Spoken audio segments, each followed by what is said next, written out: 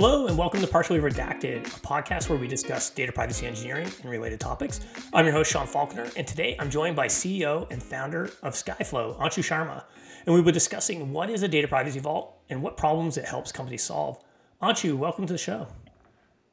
Thank you so much, Sean. Awesome. So we've known each other for quite some time at this point. I believe we first met now over 10 years ago, which is pretty crazy to think about. But for those of you out there that haven't had the fortune of meeting you, can you start off by introducing yourself and share a bit about your backstory? Yeah, I am engineer by trade. I still like to pretend I'm still an engineer at heart, but I spent most of my career as first as an engineer, then as a product manager, product leader at companies like Oracle and Salesforce. I lost my way for a few years, became a VC, invested in a bunch of interesting companies, some of them doing incredibly well, but my heart was always in building new things, new experiences. And when I saw privacy become a challenge for many leading companies, I thought if you could really rethink the problem bottom up, there might be an interesting company to build here. And that's how Skyflow got started. So, did your interest in privacy start when you were spending time as in executive roles at companies like Salesforce and Oracle, or is that something that came about later when you were working as an investor? So um, back in the day, we didn't call it privacy. I've been working on data platforms and uh, built products in the identity space, CRM space. And as you do that, you end up with data that today we would call sensitive personal data. And at that time, the language people would use is, hey, how do I make sure this data doesn't fall into wrong hands? Some of our largest customers would be like, how can I trust the cloud? I will never have my customers' data in the cloud. But the underlying problem hasn't changed irrespective of the buzzword we use. And the underlying problem is businesses need to capture and use personal data in order to deliver service and value to their customers. And it's been incredibly hard for ever on how to manage this data in a secure way while respecting customers' privacy. I think the word privacy started emerging, frankly, when social networks blatantly started misusing the personal data, and then ad networks doubled down on that. And I think in some ways, the bad actors led to a backlash, which led to companies like Apple saying, hey, privacy by itself is an important value, and we should talk about it explicitly rather than implicitly. But there was this time I feel like when, especially when 2005 2008 ish, which at that time I was in graduate school, and that was really like when Facebook and other social networks were sort of founded and getting big, and I felt like there was sort of a sentiment that privacy was dead, everything's now online, and really the only people that care about that is the nuances of it is like the grad school geeks like myself that were spending all their time thinking about technology. So it feels like there's been a shift though in public consciousness and perception since then. So what actually changed? Like why do people now suddenly care about privacy? The honest answer is money. I think 3 or 4 years ago, Facebook had to pay a $5 billion fine. I think if you go back, you know, any time before that, people would lose hundreds of millions of people's social security numbers and maybe get like $1 million fine. Oftentimes they would say, hey, here is some credit monitoring service for you. And, the stock price often wouldn't even go down, it would go up because, of certain other factors. So I think the $5 billion fine wasn't just in isolation. Together with that, I think the Europeans really started cracking down on big tech. And one of the ways they started cracking down was to talk about privacy and data sovereignty and stuff. Some of that came, frankly, from just competitive concerns and wanting to support their own. But I think a lot of that is rooted in a genuine interest in protecting the user's privacy. So I think the combination of the environment changing, especially in Europe, and uh, the big fines basically woke up the largest organizations. It's one thing to pay lip service to privacy when the worst thing that can happen to you is $1 million fine. It's entirely different when it can be $1 billion fine. And we saw that last week. Twitter just, was misusing phone numbers to send marketing messages when some of those phone numbers were originally corrected for two-factor authentication. 10 years ago, this wouldn't even be a thing that the Federal Trade Communication Commission would look into. But the FTC imposed like a $100-200 million fine, and that wakes you up, right? Nobody can just sit there and ignore those kind of numbers. And I think the market demands it too. So between the pressure campaigns by companies like Apple, you can disagree with whether Apple is doing it for altruistic reasons or strategic reasons, or they're trying to crush their competition. You can have all kinds of opinion about it, but the fact remains that when your billboard for a phone just says privacy, and when you have TV ad campaigns that extol privacy, everybody else has to respond to it, irrespective of what the motivation of Apple might be. Right. And the end result for the user is still better, right? Where the user is going to be, protected. So even if Apple's doing it for, marketing reasons, the end result for the consumer is still the same. It doesn't actually matter what the motivation of the company is, right? Yeah, and I actually think a lot of people there do care about user protection and privacy. Mm-hmm. So there's, this, as you mentioned, there's now these, financial reasons for companies to prioritize privacy. And then there's also, I think, a growing public consciousness around these issues and more sensitivity about what businesses are doing with people's data. But why is, given that there's these different pressures, it seems like we're still, every week there's a data breach, there's these different issues that are happening. Why is data privacy so hard for companies? I think data privacy is one of those things which is not an attribute that can be attached to a particular workflow or a particular data type or a particular thing. It touches so many aspects of what you're doing as a company that a holistic view is required. And it's kind of like design. So if you look at companies like Airbnb that did a great job with design, you go look at, other hotel chains where the design just sucks. And, why is design so hard? Design is so hard because it's a sum of all experiences that you have with a brand. It's the way the music plays when you're on hold. It's how long you have to wait. It's the way the click on a button on their website feels.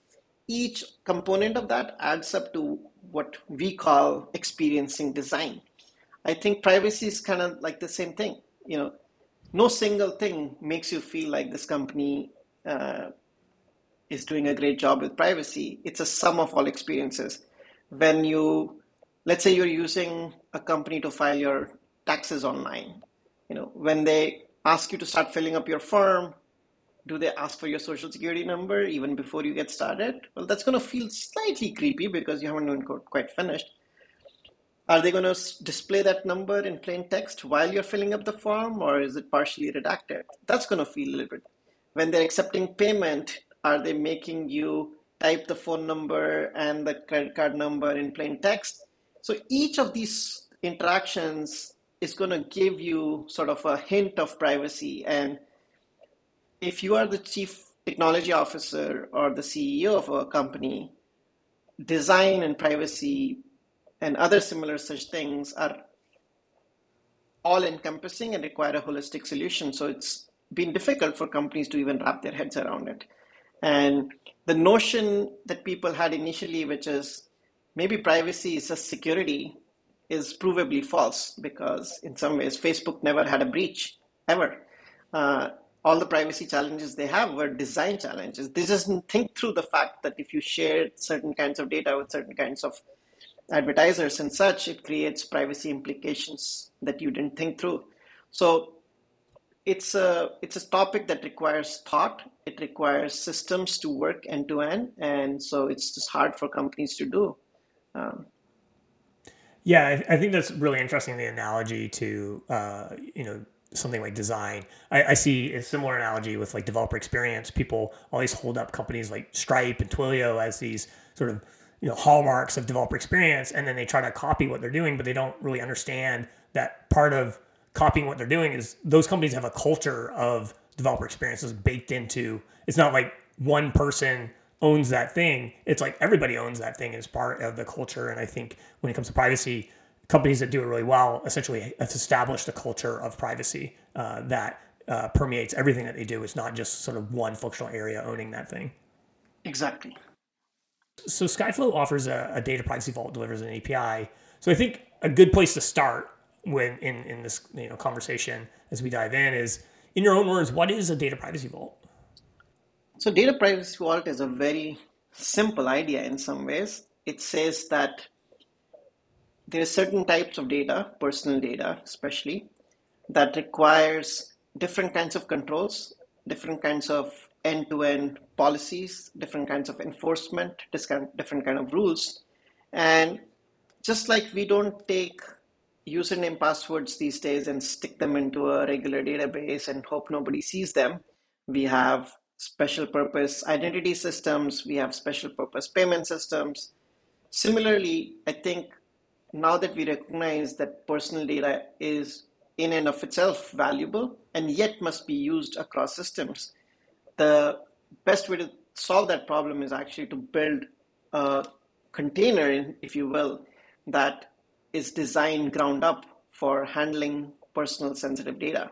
And we call that a data privacy vault. Essentially what it is this encrypted data store with a set of simple APIs so that you as a developer can entrust this data privacy vault with sensitive customer data and still be able to use it, still be able to run workflows against it without having to worry about security, compliance, privacy, data residency. Mm-hmm. And where did this type of technology originally come from? So people have been isolating certain kinds of data for 30 or 40 years. In fact, if you go back 30 years or so, even I was in school back then, but there used to be cages. So if you were an airline, you would run, let's say, your ticketing system on a set of mainframes or databases, but then the credit card data might be stored in an isolated system in a data center. It may literally have its own cage and it has its own controls, so people can just steal that data. In fact, even if you go back further, people have, that's why offices have safes, because you keep certain types of data in a safe versus a cupboard. So I think we've always known that certain types of data requires a higher level of protection and requires its own sort of container. I think in the last 10 years, companies like Apple, Google, Netflix, Capital One, Goldman Sachs, and many, many others have publicly shared that they've taken some of their sensitive data and isolated it. Some people call that a zero trust paradigm for PII. Some people call it isolation. But for various different reasons, people have been doing isolation for credit card data and some other sensitive data for 5 to 10 years. It's just been incredibly complex for people to build. So only the largest companies in the world that have, hundreds of engineers that just work on this problem have been able to build this effectively. And the others, either have to build or buy.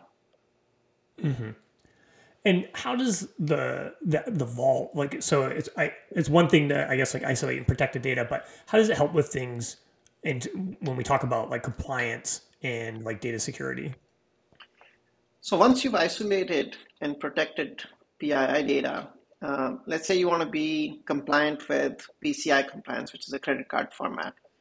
By isolating that, now you just have to make sure that that environment is PCI compliant. In our case, we are already PCI level 2, level 1 compliant, so you get that out of the box.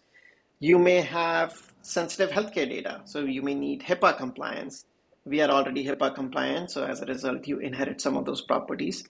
I think compliance has two aspects. One is the compliance that you're dealing with, and the second is the scope of the compliance.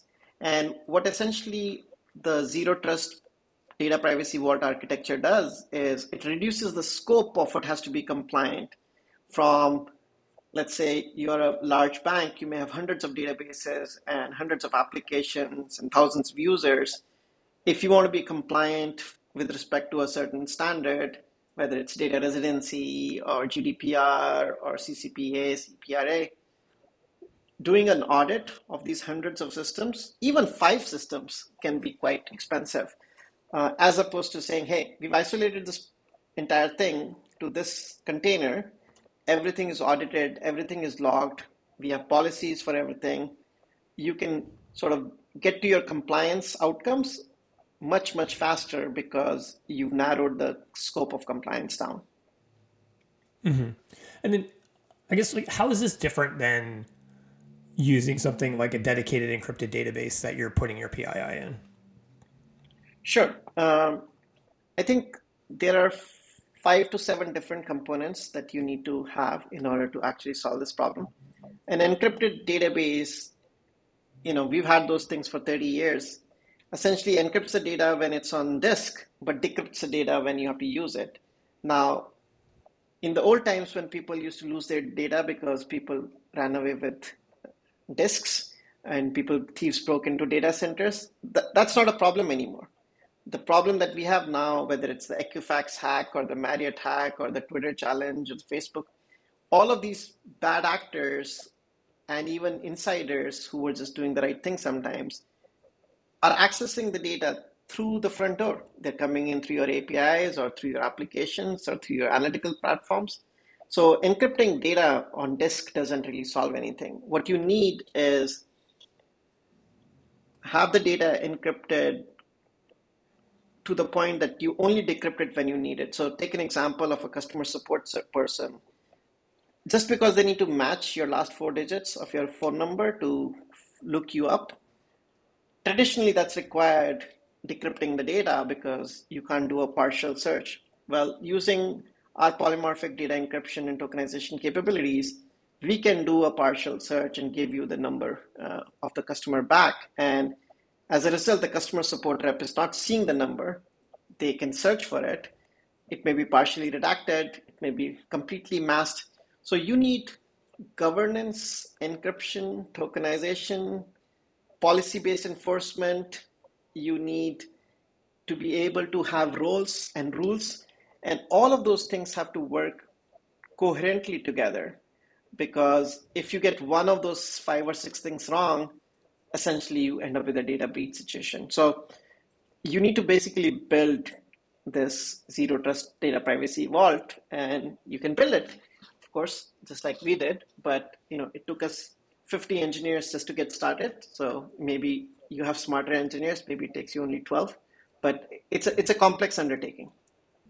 So why is an API the right sort of mechanism to deliver this technology to a business?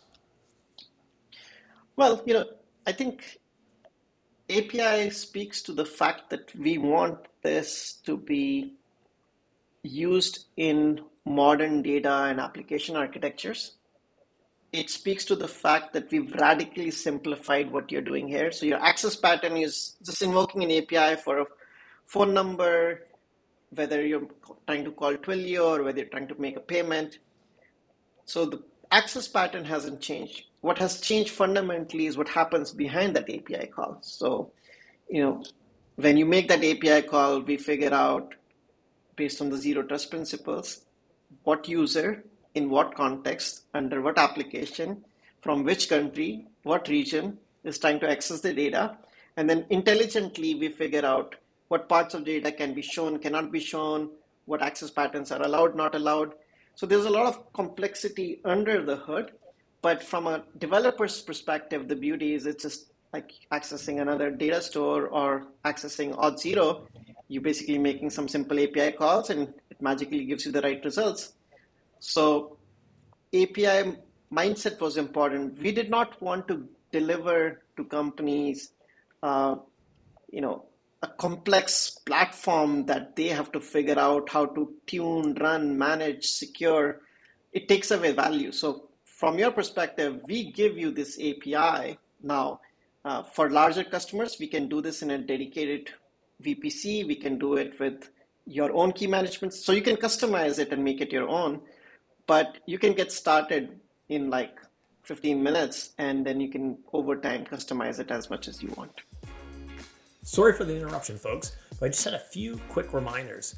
If you're enjoying this episode, please hit the subscribe button so you can always get the latest episode, and help others discover the show by leaving a rating and review in your favorite podcast app. It really helps. Last thing, before I get you back to the interview, if you are interested in the topics discussed in this podcast, then you should definitely join the partially redacted community at skyflow.com/community. There you can meet other interesting and like-minded individuals like yourself, share your expertise, or just passively engage, totally up to you. All right, now back to the show.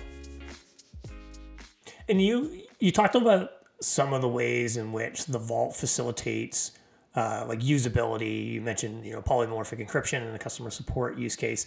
And I think when we talk about a Vault, I think the immediate reaction or the immediate thing to think about is like, are we basically locking data away and then throwing away the key? But we store that data so that we can use it. What are, I guess, some of the ways that the Vault facilitates utility while still protecting the data? Because ultimately, we want to be able to actually use this data in some fashion.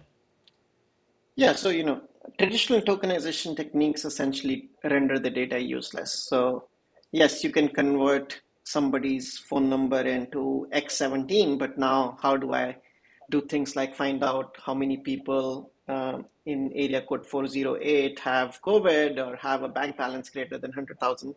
How does my machine learning team run machine learning models? How does my customer support team locate a customer who's forgotten his ticket or has forgotten their account number? So just like locking up data essentially can break applications, break workflows, break the functionality. So we had to fundamentally re-architect the solution. And that's why the technology we built, we call this polymorphic data encryption and tokenization, essentially under the hood has intelligence so that you can actually still do the operations you need to do to perform your workflows, analytics, and search without decrypting the data. And it's based on principles which are very similar to fully homomorphic encryption, which is sort of a research initiative. But we've taken those ideas and implemented them in a different manner so that you can actually have your cake and eat it too. Right. And so it seems like, as part of the Vault, essentially you have this specialized storage means for essentially PII. So as part of that, that's like a new piece of architecture. So in many ways, this is like, privacy by architecture. How does this kind of model of thinking about data privacy relate to things like privacy by design? Yeah, so I think privacy by design is a very good concept. It's a set of intentions. It says things like, hey, you should be mindful of how you use a customer's data. It should, you should have some processes and stuff. But design doesn't actually give you the answer, right? It's kind of like saying we should have the intention of reducing carbon footprint. Well, that's great, right? We've had those hippie rallies since 1960s, but in the end, it takes someone like Elon Musk to come out and say, look, the way to do it is you have solar panels, you have an electric car, you have a battery, and that's the engineering answer. And the architecture is you're going to have these panels in your roof or in fields. So when you can convert design and intention into an engineering solution so that you have an architecture that you can actually implement, you've gone from defining the problem and values to actually defining a solution that can be implemented by customers.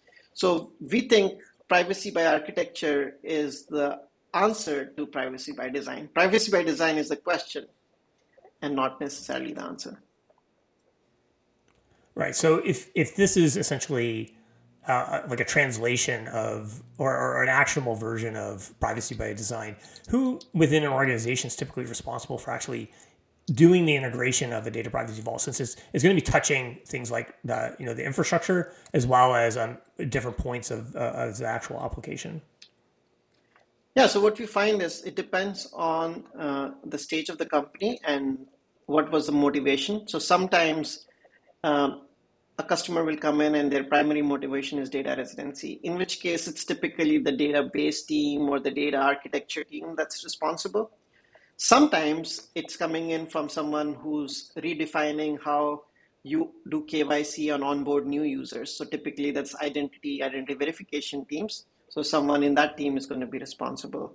And in other cases, it's going to be the data lake team because you're trying to protect the data in Snowflake or Databricks. So these are the three different constituents. There are others, like sometimes you're running a Twilio project and you need to protect phone numbers and so on and so forth.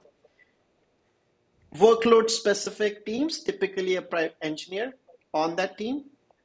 Some companies now have dedicated privacy engineering teams. And if they have a dedicated privacy engineering team, they will work with the workload team, whoever is building that particular application or building that particular data system.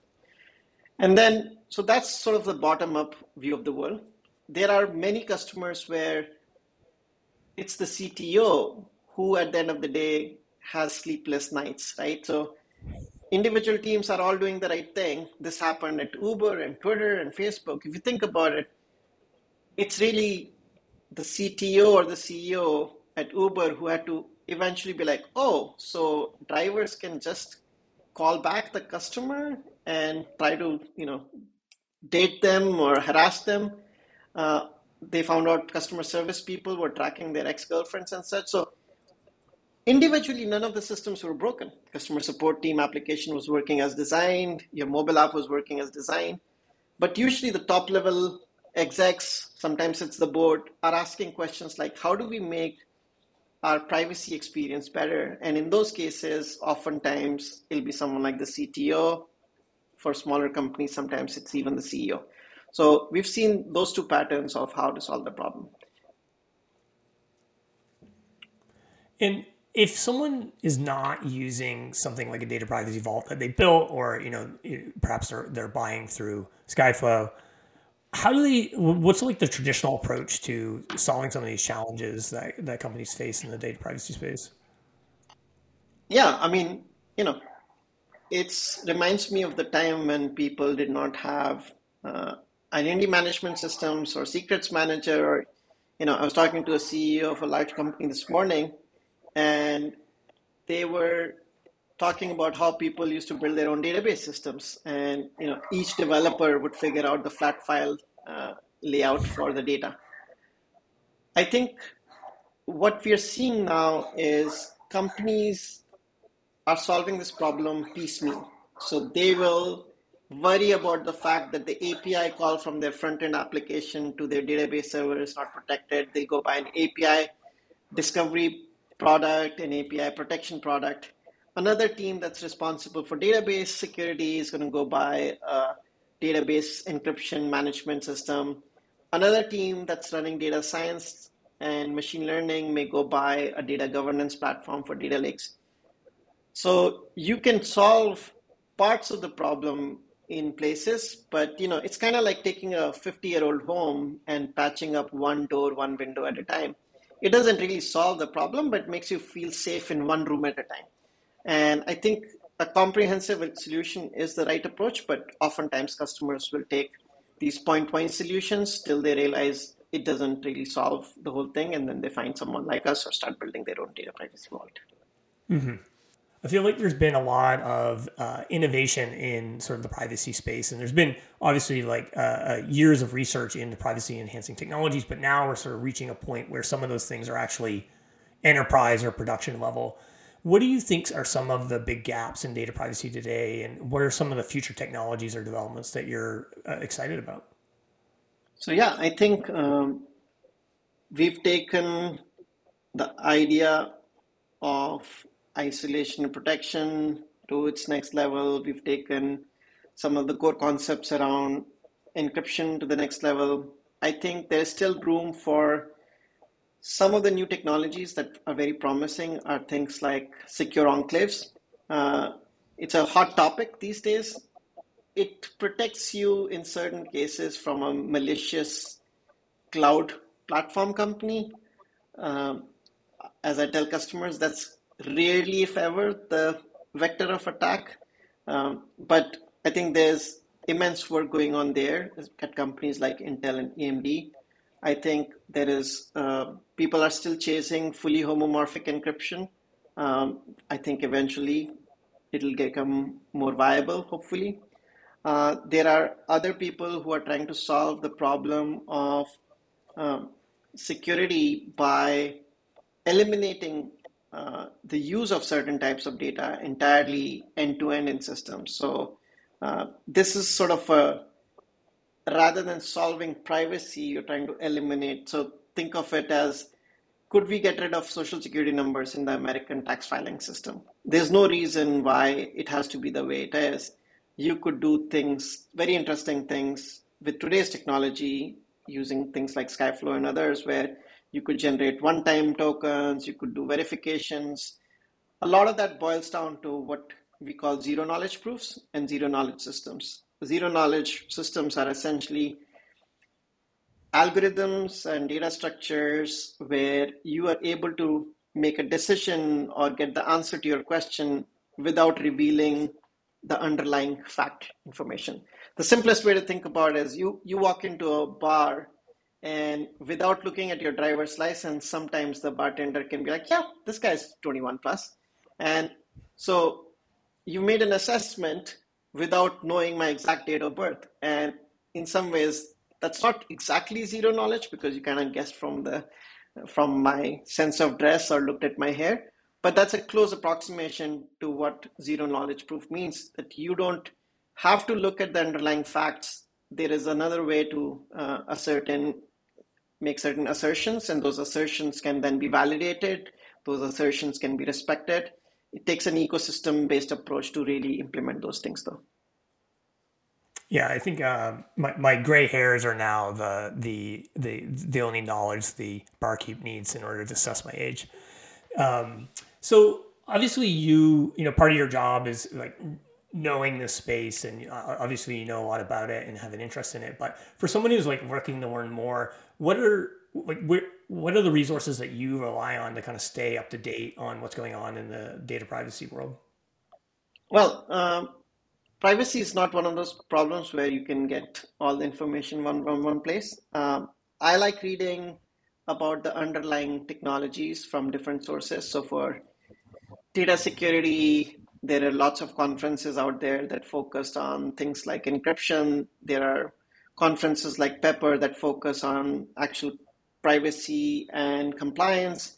There are publications around data management. There are publications around uh, some of the breakthroughs in research. So I think my source of information is frankly, I follow about 100 to 200 people that have a cross section of experience with different kinds of data and technologies on Twitter. And then oftentimes it'll turn into a research paper that has some innovation around zero knowledge systems. Someone has figured out some way of doing encrypted computations. Someone else has figured out how to make fully homomorphic encryption, uh, you know, only a million times slower rather than 10 million times slower. So I follow a lot of researchers. There's a lot of good professors doing work there, but the key is to follow the pipeline from research to practitioners and then map that back to the problems that people are facing. And then now increasingly there are privacy engineering leaders at various companies who are fairly knowledgeable, and they will often give talks and write about it, and all of those things I try to learn and follow. Yeah, and I will say that one of the things I've noticed since I've started to get involved in the space is that people who are working in privacy, it's a very generous group of people who are, willing to talk to you if you express any interest in what they're doing. They're happy to share their expertise and have conversations with you. Yeah, I think that it's a rich, small community, and people really like talking to each other and helping each other solve the same problems. Yeah, it's a very tight knit community. So once you've kind of got your foot in the door, you're going to meet a lot of people. It's a highly connected network essentially. Anything else you would like to share about data privacy vaults, or anything that's also on your mind in relation to data privacy? I think we oftentimes move to the outside, inside out way of thinking about this, especially as practitioners of privacy engineering. I think the best thing we can all do is to think outside in, right? Like you go to a pharmacy, when they collect your phone number, what are they really doing with it? Oftentimes they're just using that as an identifier to make sure that you are who you are. They're not even calling your doctor. Well, that's a different use of a phone number than it was intended. You go to an airline and they're using these days the name of your first cat or your ex-girlfriend's dog's eye color, and they're using it essentially to verify you, but it's a very poor way of verifying people. It's a sort of a converse of the zero knowledge system where zero knowledge is in my head oftentimes. But I think for me, observing how people use data, and it's oftentimes not as simple as you think. One of my favorite sayings these days is a phone number is not a number, right? A social security number is not a number. We don't use it in any numerical sense. Half the time we don't use a phone number to really call you, half the time we're using it for 2FA.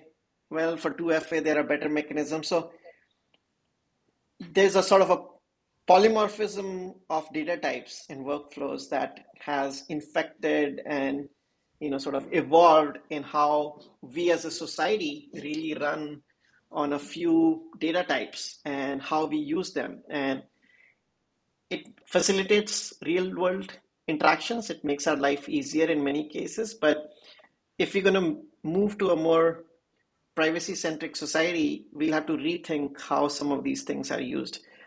Is social security number really the right thing to use as a password effectively in many systems? Is your cat's name really the right way to verify you? Aren't there better mechanisms? You could have, for example, your bank could certify who you are, generate some kind of an assertion that goes to your phone. Maybe you can share that assertion with the airline. Why doesn't United Airlines, for example, simply send a message to my phone? And at least for people who have their United app, they could do Face ID. And we know it's possible because some banks have done it. But I think by thinking about this problem as an end user and putting on your systems-based thinking is how I think we as an industry will evolve this solution space and come up with innovative new ideas that can be actually implemented. Yeah, I think there's been so much overloading of these sort of traditional elements that we've used as representations of people. There's like a phone number or social security number or whatever it is. And now the original intention and meaning of those things has completely changed through the last 20 years of technology development and the way that companies are using that information essentially. Yes. Well, awesome, Anshu. Thanks so much for sharing your expertise and experience, and thanks for coming on the show today. Thanks, Sean. It's been great fun.